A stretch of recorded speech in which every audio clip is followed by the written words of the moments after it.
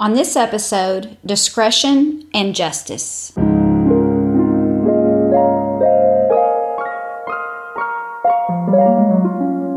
Hello everyone, and welcome to Live Through Jesus with Courtney Gilmore. I'll be reading all the scripture references for you, so you're free to just sit back, listen, and absorb, or you can grab your Bible and read along. Most of the time, I'll be reading from the New King James Version, but if I switch, I'll let you know. At the beginning of each episode, I'll introduce the titles, so if you want the entire study in writing, you can go to livethroughjesus.com and buy it for under $5. Each one will cover 2 to 3 months worth of episodes, and once you buy, then it'll be immediately available for download. In addition to a little extra studying, it also allows you the benefit of some charts and keyword definitions, but it isn't necessary. Okay, so let's get started.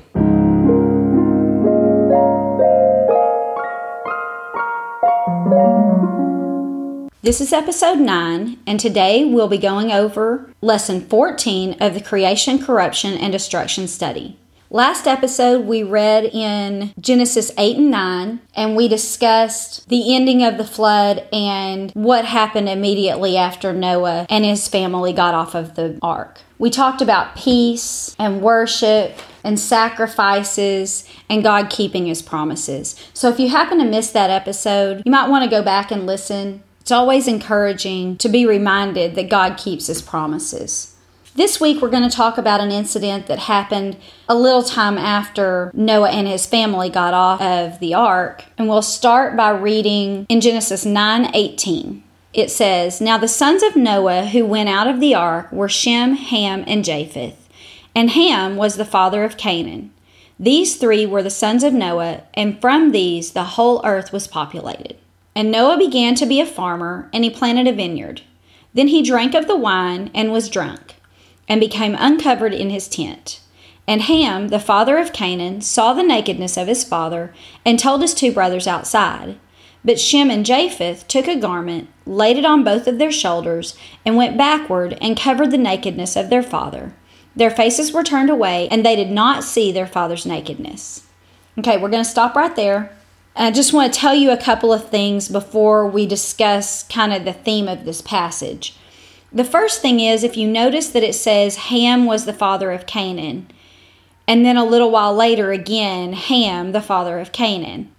The reason it's written this way is because Moses is the one that wrote these books, wrote Genesis all the way through Deuteronomy.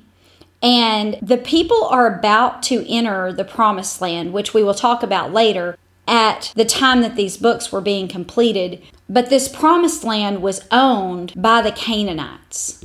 And so it would be significant to the people, to his audience that he was speaking to, that he was writing to, for them to know that Ham was Canaan's father.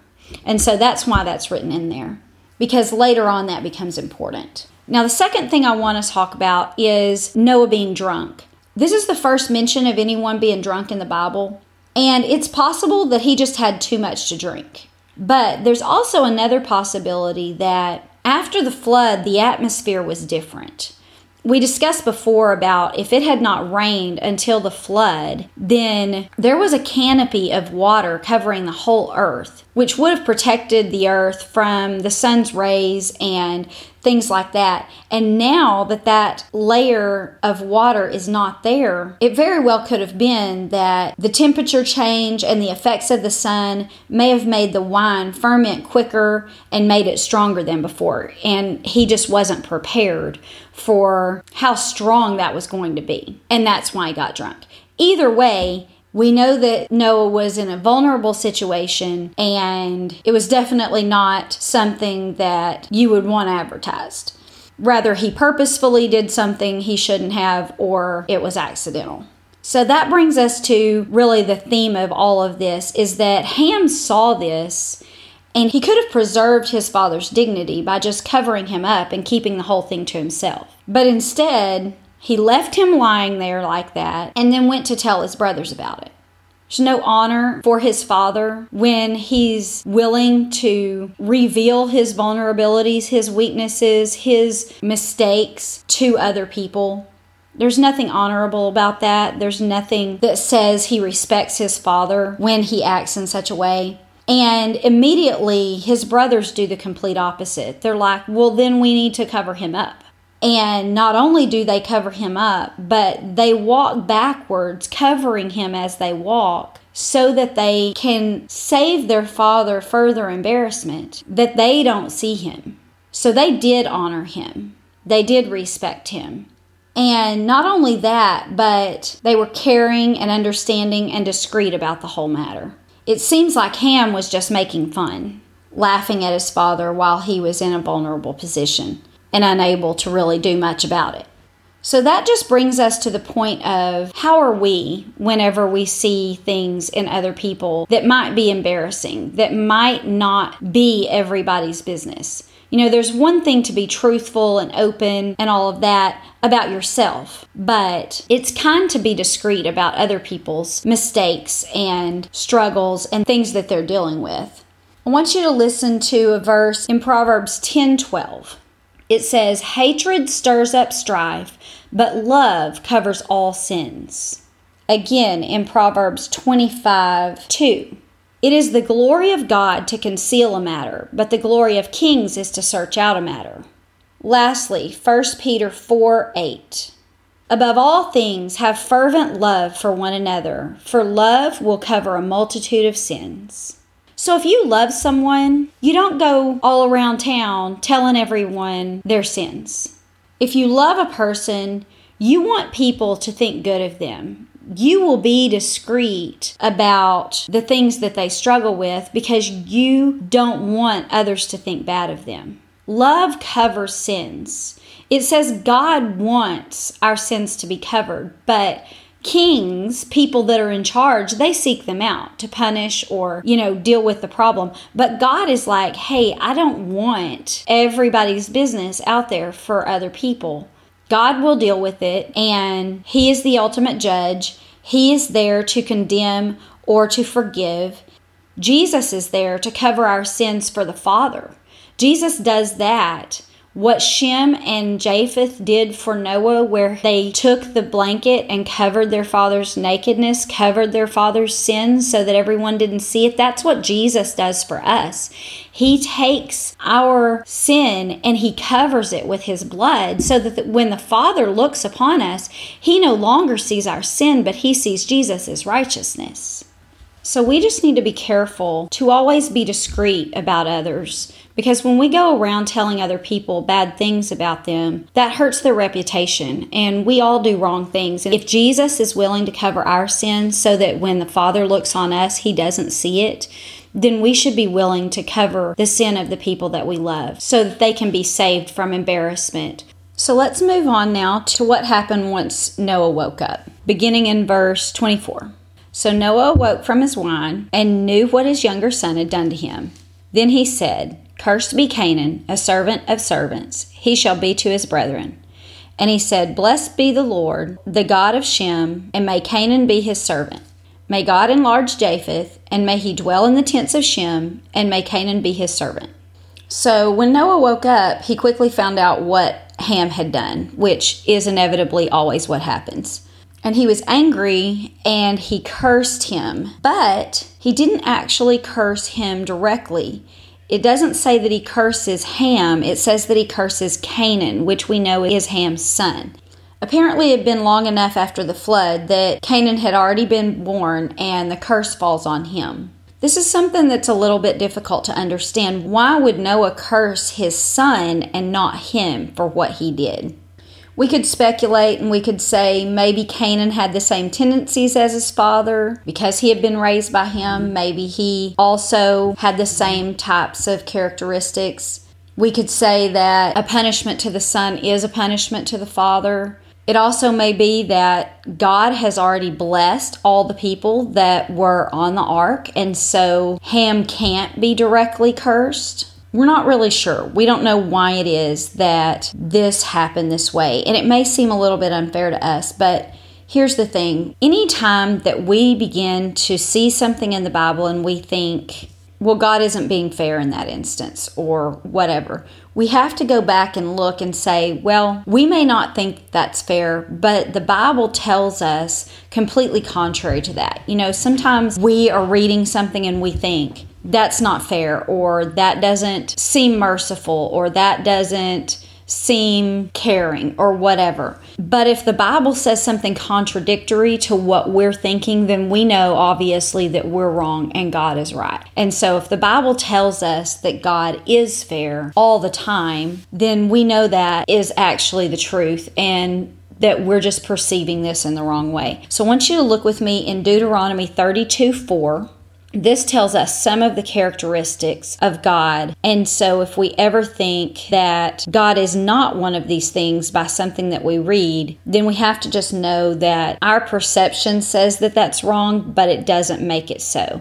It says, He is the rock, His work is perfect, for all His ways are justice. A God of truth and without injustice, righteous and upright is He.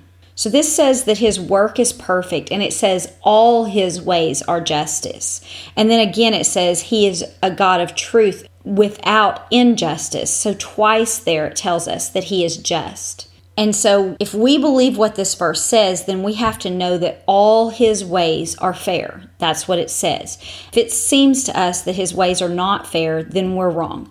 If it seems to us that His work isn't perfect, we're wrong. If it seems to us that He's not doing something that is right, we are wrong, because these are the things that this verse says. There's a multitude of verses that tell us about God's character.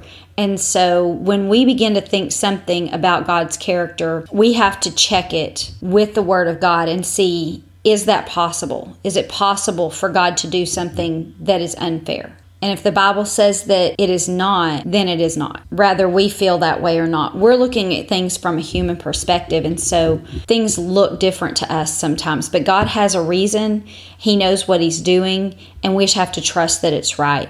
Listen to what it says in Isaiah 55:8-9. It says, this is God.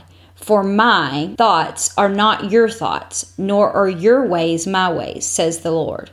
For as the heavens are higher than the earth, so are my ways higher than your ways, and my thoughts than your thoughts.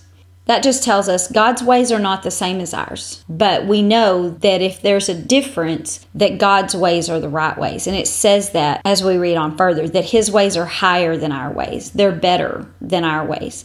I believe God wants us to ask questions when we don't understand things. I think that that's one way that we learn and grow. And it's okay to say, I don't understand that, and ask God. But we have to make sure that we're listening when we ask the question, that we genuinely want to know the answers. You know, what's it like whenever our children ask us questions? If they're asking us questions because they're truly wanting to understand, then that's one thing.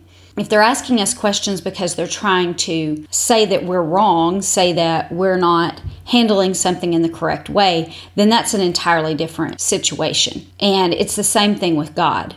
We have to make sure that when we're asking Him the questions, we're truly seeking to understand, and we're not just asking Him so that we can say, you're not doing this right. Because again, we know that everything that God does is right. We also have to make sure that we're prepared to listen for the answer, because sometimes the answers that God gives us are not easy to accept. And so we need to make sure that we're prepared for whatever it is that He has to tell us. I want to read you what God says to Job. God has allowed Job to go through very, very difficult times, and Job is confused. This is what God says to him after he's been questioned by Job. So we're going to read a lot of verses, but just sit back and reflect upon what it is that God's telling him, because this is an answer that we could possibly expect from God whenever we ask Him a question. This is Job 38:1.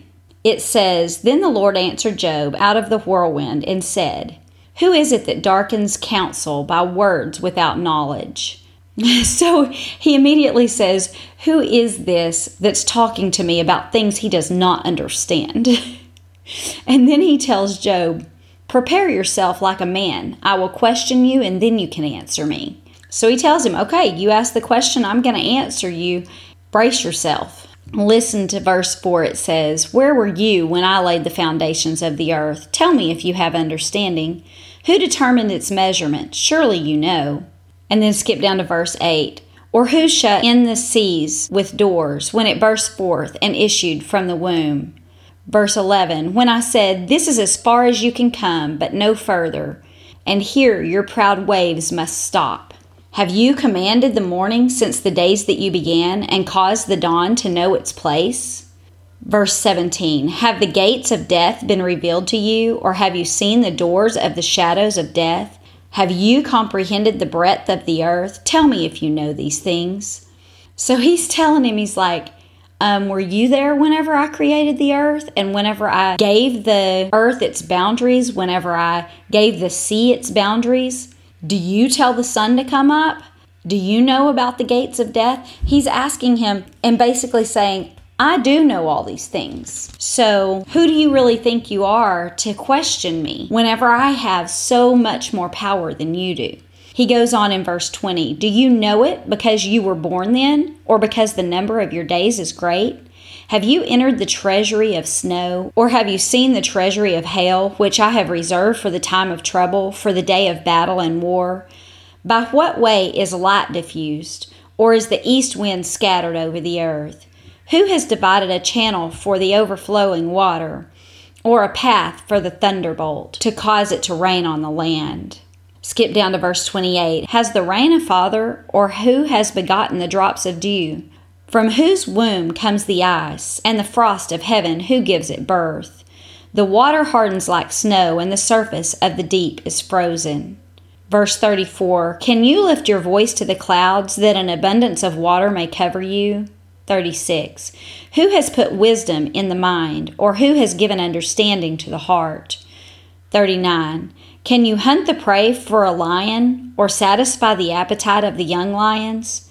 41, who provides food for the raven when its young ones cry out to God and wander about for lack of food? Chapter 39, verses 1 through 2. Do you know the time when the wild mountain goats bear young? Or can you mark when the deer gives birth? Can you number the months that they will fulfill? Or do you know the time when they bear their young? I mean, God is just sitting there telling him over and over, these are all the things I do. What do you do? What are you in charge of? Can you make it rain? Can you make it snow? Do you know the path that the thunderbolt holds? Do you know when every animal gives birth and how long their children are going to live? Because I do. That's what he's saying. I know all these things. Do you know those things? And then he says, who put the wisdom in each person's mind? Who gives understanding to the heart? Well, guess what? That's me. I do that. I give you the wisdom that you have. You don't have any thought process without me. So who are you to question me? In chapter 39, verse 19, it says, have you given the horse strength? 22, he mocks at fear and isn't frightened, nor does he turn back from the sword. 24, nor does he come to a halt because of the trumpet that is sounded. 26, does the hawk fly by your wisdom and spread its wings towards the south? Does the eagle mount up at your command and make its nest on high? He's saying, I'm in charge of everything. I created the horse to be exactly the way that it is. I give the hawk the wisdom to fly, and I command the eagle as to what to do. Do you do those things? Oh, right. No, I didn't think so. Listen to chapter 40, starting in verse 1. Moreover, the Lord answered Job and said, shall the one who contends with the Almighty God correct him? He who rebukes God, let him answer it. So he says all these things to Job. He says, can you do this? Can you do this? And then he says, who are you to correct me, to rebuke me? And listen in verse 3, Job answers and says, behold, I am vile. What should I answer you? I lay my hand over my mouth. Once I have spoken, but I will not answer. Yes, twice, but I will proceed no further. So Job says, I don't even know what to say. I don't even know what to say. I should just put my hand over my mouth right now. I know I spoke to you before, but I have nothing to say now. But God doesn't stop there. Verse 6, he says, prepare yourself like a man, and I will question you, and you will answer me. Would you indeed annul my judgment? Would you condemn me that you may be justified? Do you have an arm like God? This is a perfect verse for if we're questioning why God thinks it's okay to curse Canaan instead of Ham. He would say, can you annul my judgments? Can you condemn me so that you can have what you think is just? You think I'm not fair, but are you the judge? You don't have an arm like me. You are not mighty like me. Listen to chapter 41, beginning in verse 1. Can you draw out the Leviathan with a hook, or snare his tongue with a lion that you lower? Verse 3. Can you put a reed through his nose, or pierce his jaw with a hook? Will he make many supplications to you? Will he speak softly to you? Will he make a covenant with you? Will you take him as a servant forever? Will you play with him as a bird? Verse 9. Indeed, any hope of overcoming him is false. Shall one not be overwhelmed at the sight of him? No one is so fierce that he would dare stir him up. Who then is able to stand against me? Who has preceded me that I should pay him? Everything under heaven is mine. The Leviathan is a great beast, and this chapter goes on to describe exactly how fierce this animal is and how impossible it is for a man to kill him. And he tells Job that this beast makes supplications to him. He speaks softly to God. He makes covenants with God, and God makes him his servant and plays with him just like a bird. God says, this is what I can do with the Leviathan. What can you do? And he says, nothing. He says, you can't overcome him. You wouldn't even dare stir him up. So if you wouldn't even mess with this beast on this earth, then who are you to stand against me? He says, no one came before me, so I have no one to pay. Everything under heaven belongs to me, so you are no one to question me. So listen, this is how it ends. Chapter 42, beginning in verse 1. Then Job answered the Lord and said, I know that you can do everything, and that no purpose of yours can be withheld from you. You asked, who is this who hides counsel without knowledge? Therefore I have uttered what I did not understand, things too wonderful for me that I didn't know. Listen, please, and let me speak. You said I will question you, and you will answer me. I have heard you by the hearing of the ear. But now my eye sees you. Therefore I abhor myself, and I repent in dust and ashes. So Job says, I know who you are, and I know that whatever you intend to do will be done. And you asked who I am to say these things, and I realized I was talking about things that I didn't understand, things that were too wonderful for me that I just didn't even know anything about. And he said, now I truly see you, and I know that I'm nobody. Now, Job has some friends that have been talking to him, and in response to what Job just says, God says that his wrath is against Job's friends, but it is not against Job, because he says Job has spoken of him what is right, and these people did not. And then he ends up restoring all the things that Job has lost and gives him twice as much as he has before, and makes the last days that he lives on this earth better than the first days. You see that God is fine with Job asking these questions, because he says, you see me, you get it. But he also is very stern with him. And so if we ask questions, we need to be willing to listen to the answer, because it's fine if we ask a question and we want to know the answer, but it's an entirely different thing to say that we are smarter than God or try to prove that God is not doing something correctly, because he will quickly put us in our place. If anything that we think is contrary to what the Bible says about God, then we just need to continue to remind ourselves that we are wrong. He is right. He is the God of everything. And just as he said, everything under heaven belongs to him. He is in charge of so many things that we have absolutely no concept of. We just really have no business questioning his motives or his intents or his actions. If we want to understand, many times, if we ask the question, he will help us understand. But we have to be careful that we're not questioning his motives. We're not questioning the words that we hear in this Bible and know to be true, and try to say that somehow we are right and he is wrong. That's the type of questioning that I'm talking about. Asking questions in order to find out answers is wonderful.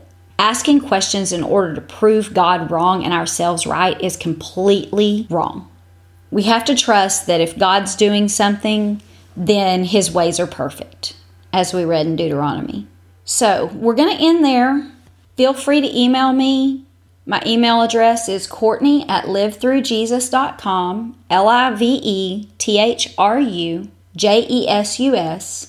I'd love to hear your thoughts and answer any questions that you may have for me. Next week, we will be talking about the Tower of Babel and what pride can do for us.